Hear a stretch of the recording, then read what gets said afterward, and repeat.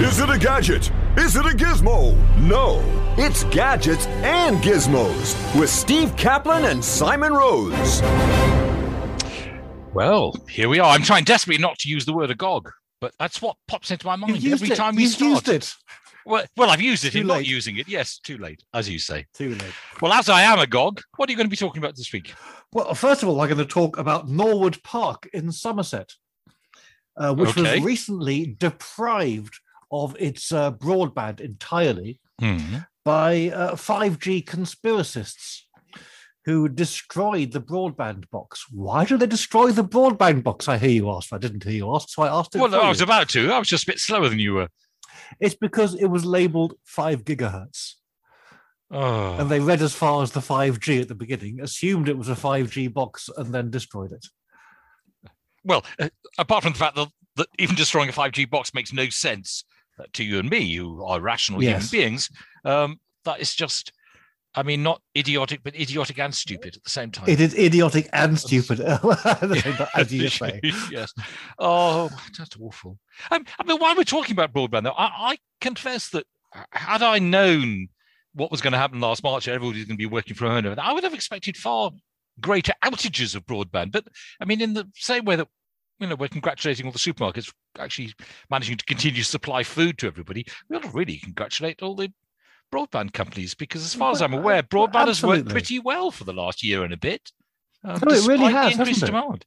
Yeah, well, I'm touching wood now as we speak, of course, because we're doing this by broadband, and I really don't want it to fail in the middle, because as regular listeners will remember, of course, you had an Amazon package delivered in the middle last year, nicely timed after just talking about how you were relying on Amazon and how people felt guilty about it. Exactly. Yes. Exactly. Yes. Well, what are you feeling guilty about now? Well, I'm not going to feel guilty. I'm going to talk about bandages.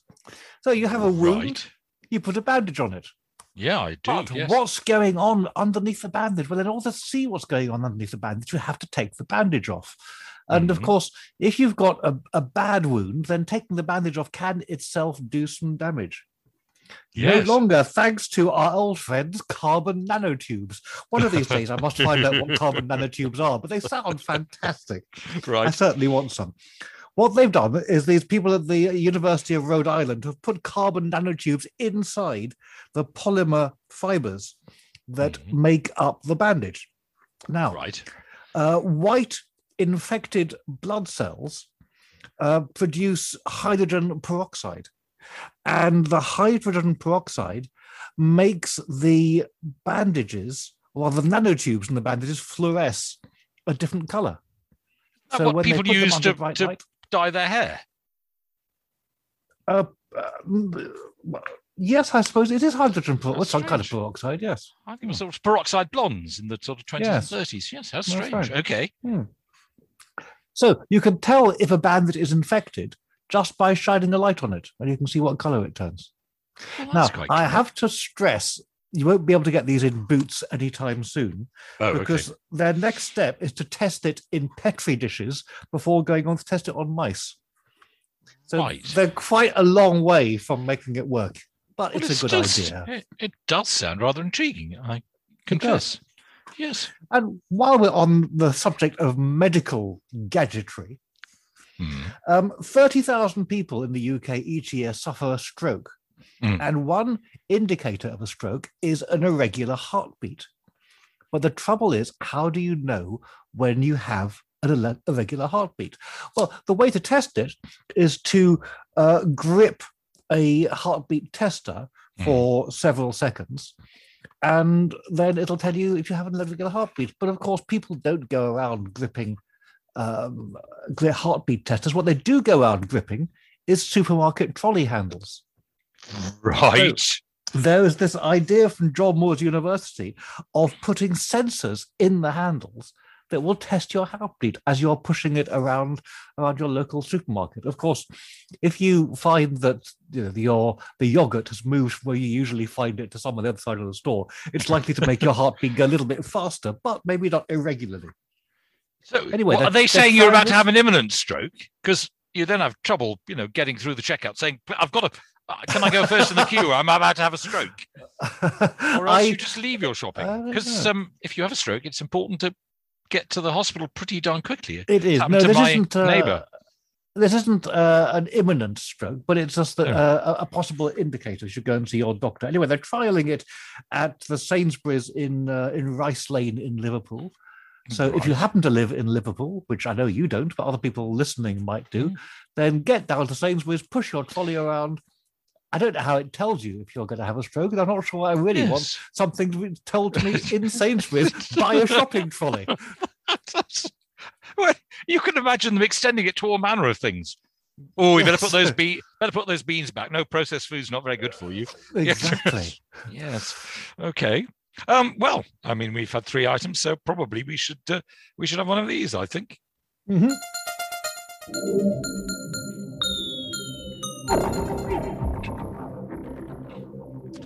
And after that excitement, what now? We're on to batteries. I mean, we talk about batteries quite a lot, but then, of course, batteries do power most of the gadgets that we end up both talking about and indeed using.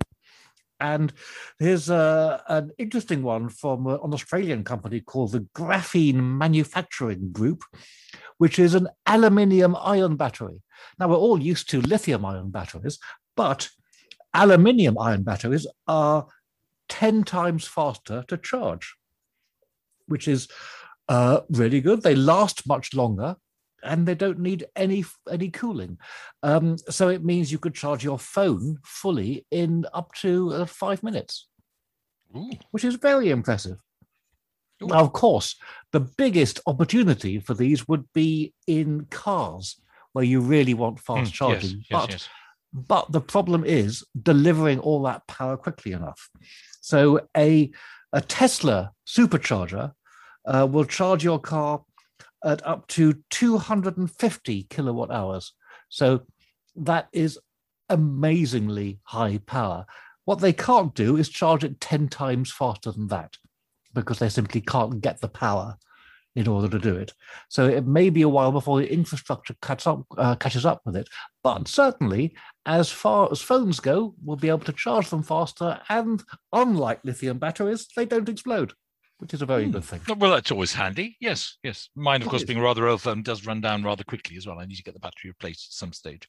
You talk about the infrastructure. When I was walking around the other day, I noticed in a neighbouring street, there was a sort of weird thing on the lamppost with a little blue light.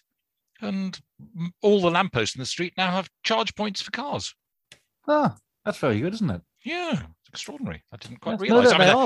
There are still fewer lampposts than there are cars, but it's still quite interesting.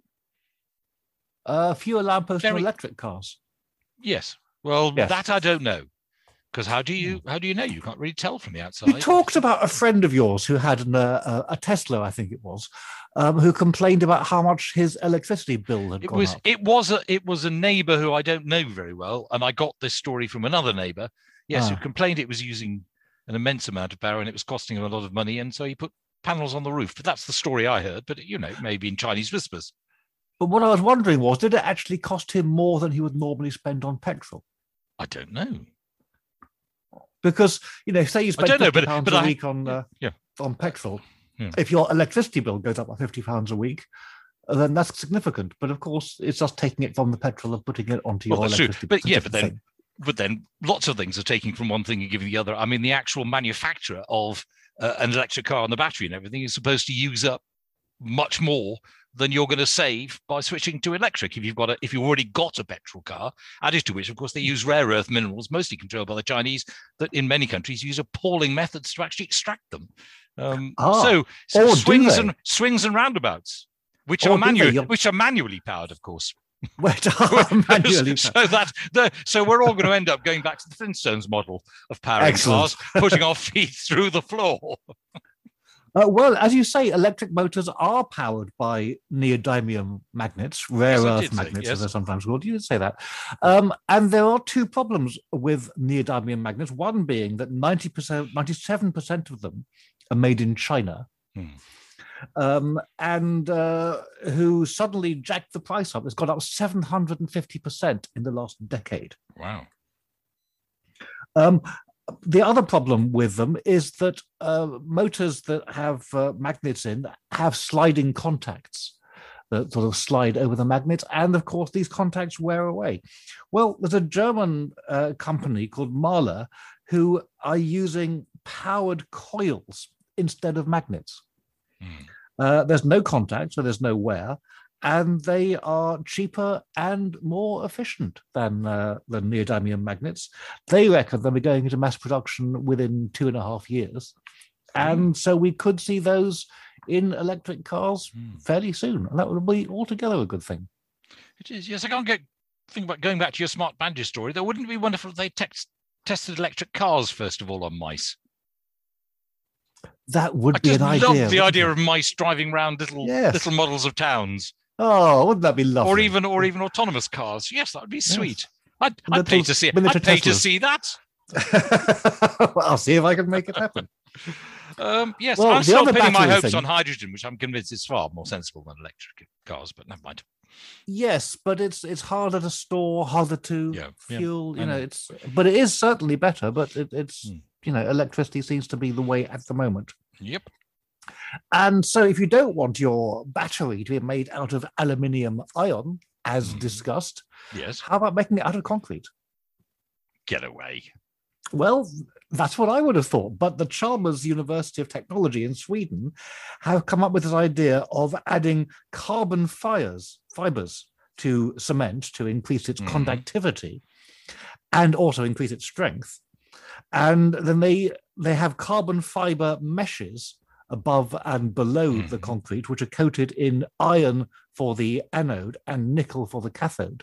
So the whole building becomes a giant battery. The energy produced is much less than a regular battery, but of course they can be absolutely vast. They can be the size of a building. Yes, sorry. Yes, remember I thought you were thinking about. I was thinking about cars again. I thought, well, a concrete battery might be a bit heavy. It would be a bit heavy. But yes, that's really interesting. Though, of course, I suppose doing something like that does pose the problem that the technology might advance, and you've then got built-in obsolescence. Yes, literally built in. Well, absolutely. I have a friend not unknown to this radio station who bought one of those German kit houses, which was all the rage down in Dorset, and it's absolutely lovely. But they plumbed in a sound system, and they use phono plugs. I mean, they still exist, I know, but you think obviously they did that thinking, oh well, technology will never change. But this was the thing in science fiction films. You always see all this infrastructure built into the houses. They have a wall which becomes television, or whatever. But of course, people like changing their kit. They don't like to have or everything built in. Yeah. So yes, I think you're all right there. Presumably, you can get adapters you can plug into your phono sockets. Well, I'm sure you can, but all the time you'd be thinking, well, I wish they hadn't put phono sockets in, but something else. But technology changes. But hey, if it didn't, there wouldn't be a need for this show. And on that bombshell, exactly. And on that bombshell, let's have one of these. Sharing ideas about money. This is Share Radio.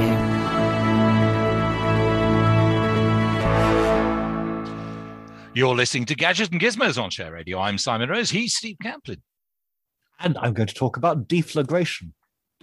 Are you? We allowed to? We are allowed to, because it's not what you think it is. Oh, okay. Deflagration is the technical term for high temperature burning of fuel with oxygen. In other words, it's what powers our cars and it's what powers jet engines. There is a better way of powering jet engines, which is not to use deflagration, but to use detonation. Explosive, in other words. Yes, I'm not going to fly in that airline. Well, no, the thing is, the idea has been around for quite a long time, but actually making it work has been described by one researcher as like trying to put a bridle on a bomb. Which I think is a very good way of putting it. But the University of Central Florida think they've cracked it. And they have created a rotating detonation engine, which will enable the jets to go up to 13,000 miles an hour. In other words, 17 times the speed of sound. Blimey. Yes. Isn't that good? Yes. Is the University of Central Florida renowned for its advances in scientific development? Well, I hadn't come across it before. I thought they were more into alligators and swamps, and the novels of Carl Hiaasen. But there we go. So it used a system called high enthalpy hypersonic reacting facility. Or HEV for short. Exactly. Yes. Enthalpy is not a word I'd come across, but it turns out enthalpy is the sum of the system's internal energy and the product of its pressure and volume. Yes, reminding me why I hated doing physics. Yes, okay. Exactly. Well, that sounds absolutely fascinating. Presumably, again, we're not going to be seeing it on a plane any time soon. No, and if we did, it would be gone so fast you'd barely see it zooming overhead. Well, that's true. I mean, presumably, once you start going at that sort of speed, there are all manner of other problems to be solved, like how you stop it shaking to pieces. Yes, and there's just not people inside shaking to pieces. More to the point. Yes, I mean, given that now that Concorde doesn't exist, there are no passenger jets that actually fly faster than the speed of sound. 17 times faster is pretty extraordinary. It is really pretty extraordinary, isn't it? Yes. I mean, and all to do with these... boarding the plane would take longer than the flight. Yes, it probably would. Barely time to get through your in-flight meals. Yes, absolutely. And they'd have to replace the in-flight movies with shorts, wouldn't they? Little Tom and Jerry cartoon. Yes. Oh, you're not allowed Tom and Jerry these days, I'm afraid. Oh, are you not? Oh, no. Why, is it racist? It's everything. It's everythingist. Oh, is it? If you just think back, oh yes, you try finding Tom and Jerry. I think some of them have been bowdlerized, but yeah, I'm afraid so. It's gone the way of all things. So what next? Well, let us. I think it's time for our crowdfunding time of the week, don't you? Well, in that case, you want one of these? Yes, I do. Our modern fanfare. And this is an item called the Olive Pro, and it's they're Bluetooth earbuds, and of course, the world isn't short of new Bluetooth earbuds.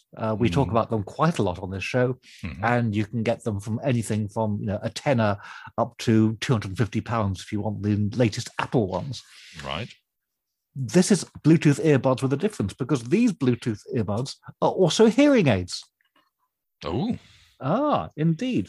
Hearing aids with voice enhancement and noise reduction.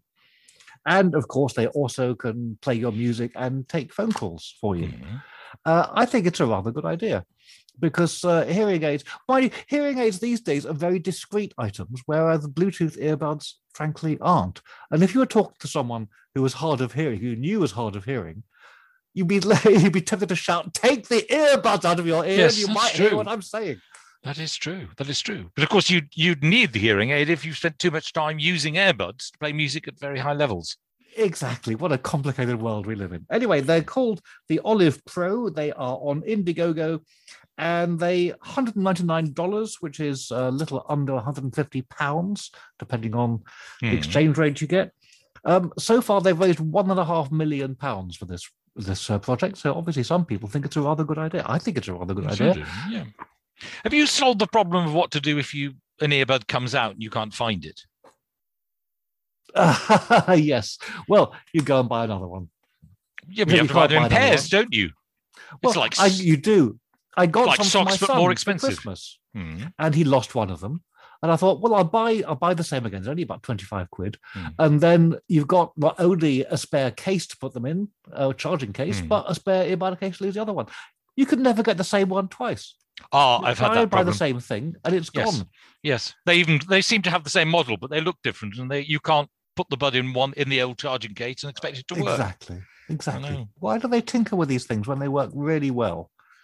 Yes, not all of them have worked well in my experience, but perhaps I didn't go for the £25 one. Perhaps I went for the £10 ones. Ah, well, the £25 ones are pretty good. I could recommend the ones you can no longer get. Well, they perhaps were great. If I want to listen in only one ear, I can buy it off you. No, he's lost the other one now as well. Oh, okay. Can I suggest you get him the equivalent of the wool that used to stretch between pairs of mittens when you were in school? A good idea. Yes, earbuds that. Well, actually, my sort of headphoney things of choice for when I garden are ones that have a sort of wire that goes behind the ear, because that way, if I'm gardening and one falls out, I don't dig it in with the turnips. Not that. How do you hear Mr. Amazon at the door if you're wearing these ear things where you're gardening? I don't actually. Yeah. I So regularly you missed miss him. deliveries. Yes, but if I'm out the back of the house gardening, I probably wouldn't hear him anyway. Oh, no, possibly. And Amazon are quite good. They will tell you roughly sometimes when something is going to arrive and even send you an they email. won't. They'll tell you which day. Oh, no, on Amazon, even sometimes I watch the little dot showing me where the van driver is. Do you? Yes. It's On going Amazon? your driver is three stops away, it will sometimes say. Yes. Oh, They don't yeah, tell you me should, things like that. you should, if you click track my package, they will. They don't do it for everything. I haven't quite worked out why. But yes, it's quite good because if you know that the driver's only 2 or 3 stops away and it shows you he's in the next street, then chances are it's not worth going out into the back garden and digging over your turnips. Yes. And when he does come to your door, you should ask if he wants to use your toilet, because as we know, it's either Yes. that or a plastic bottle. Well, I have actually offered with both the male and female driver who drive for one courier company, because I know them incredibly well. And the things my son buys always seem to come from them. I have offered in the past, but they've got arrangements with various places to do that, including one of the local storage companies, the big yellow something or other. So yes, they've thought of that. Oh, at last. Yeah. Oh, Well, let I'll us tell you move what. on. Oh, talking of technology, which we were, We we were. had our road. We had our road surfaced this week. It was absolutely fascinating, or resurfaced. We had got a surface before, but apart from that, you could see these sort of wonderful bricks at the edge of the gutter that they'd obviously put tarmac on years before, but that was briefly sort of visible, much like these villages underneath reservoirs that occasionally in dry Yes, spells yeah. come free. But it was extraordinary. There was this machine with 2 sets of caterpillar tracks going down the road with a lorry in front of it, and this conveyor belt from this machine would just pour the former asphalt or tarmac or whatever it actually is, would just sort of coming in extraordinary quantities into these lorries, and they're driving off, another lorry to replace it. I said to the guys, God, amazing. What on earth they do before these machines? He said, they've used the same sort of machines for 50 years. He said, they've hardly changed. But it was a wonder to behold. And then in that extraordinary rainstorm we had earlier in the week, to see the steam coming off the road as the hot asphalt was in the rain. It was extraordinary. And Have you got a bus stop on your road? No. Oh, that's a shame. Why? Because if you had, I would urge you to run outside and watch the people painting the sign on the road that says bus stop. What, to see if they got it back to front? No, because why would they get it back to front?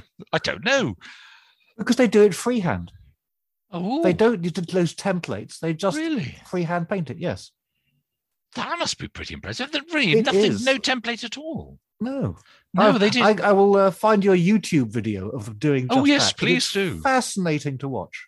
No, they did lots of lines in the road, but I think actually they did mark those out beforehand, and they gave us some yellow lines that we never had before. Oh, it was all very exciting.